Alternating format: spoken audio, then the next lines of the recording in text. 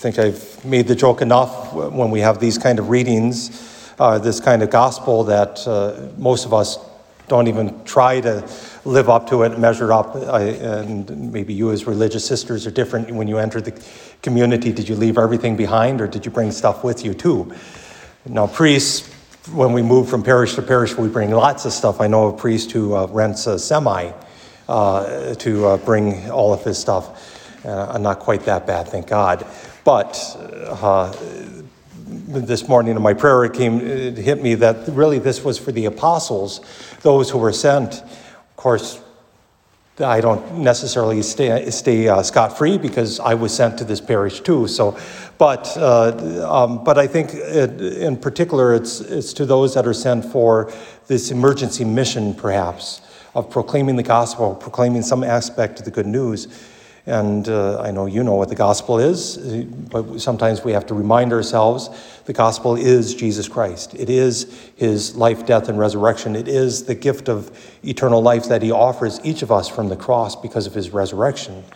That gospel is so important that we should carry nothing with us when we're called to take it to somebody.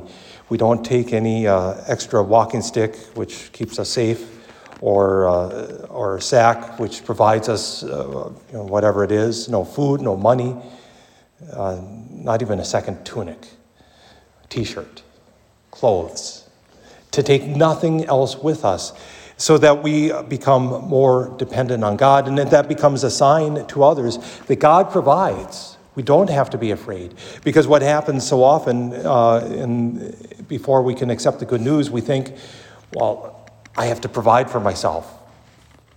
We're always worried about where's the next meal going to come from. Am I going to have clean clothes or proper clothes, or am I going to have a proper shelter? When somebody comes in and they live in this radical way, it reminds us that God does take care of us. After all, doesn't St. Matthew tell us that not even a sparrow drops to the ground without the Lord knowing?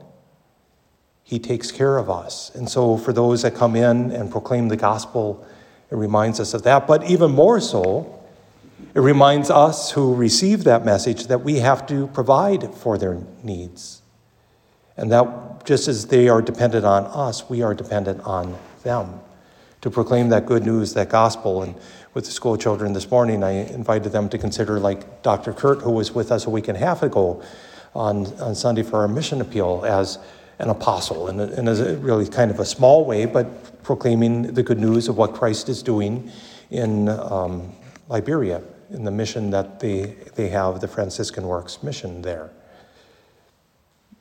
I think it works, although I also made light of the fact that he brought a couple changes of clothes and some food and water and a sleeping bag and a pillow and everything he needed. But he wouldn't have needed to bring anything except maybe the change of clothes, because I wouldn't have had that. I provided food, we provided a place to stay.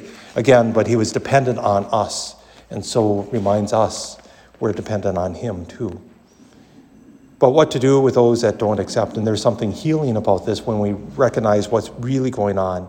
It's not just the insult of showing the bottom of somebody's shoes, which is a major insult in Israel and the Muslim countries, but to say, I'm not even going to take the dust with me. So it's giving them back everything, saying, hey, you didn't offend me. You're rejecting the Lord. You're rejecting him. You're not rejecting me. But I take nothing with me.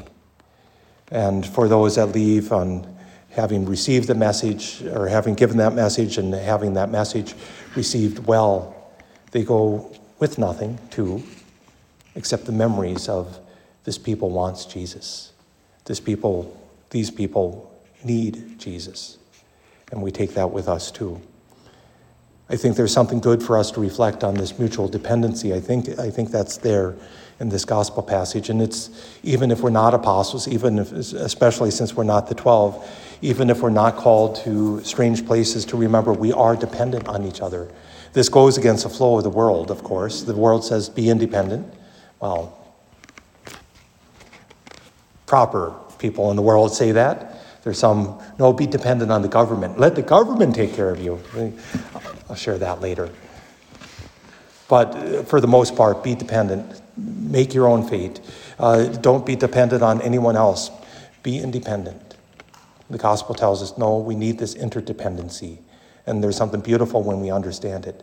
Those that help us to understand the gospel, and we support those that help us. And we help others then to understand the gospel.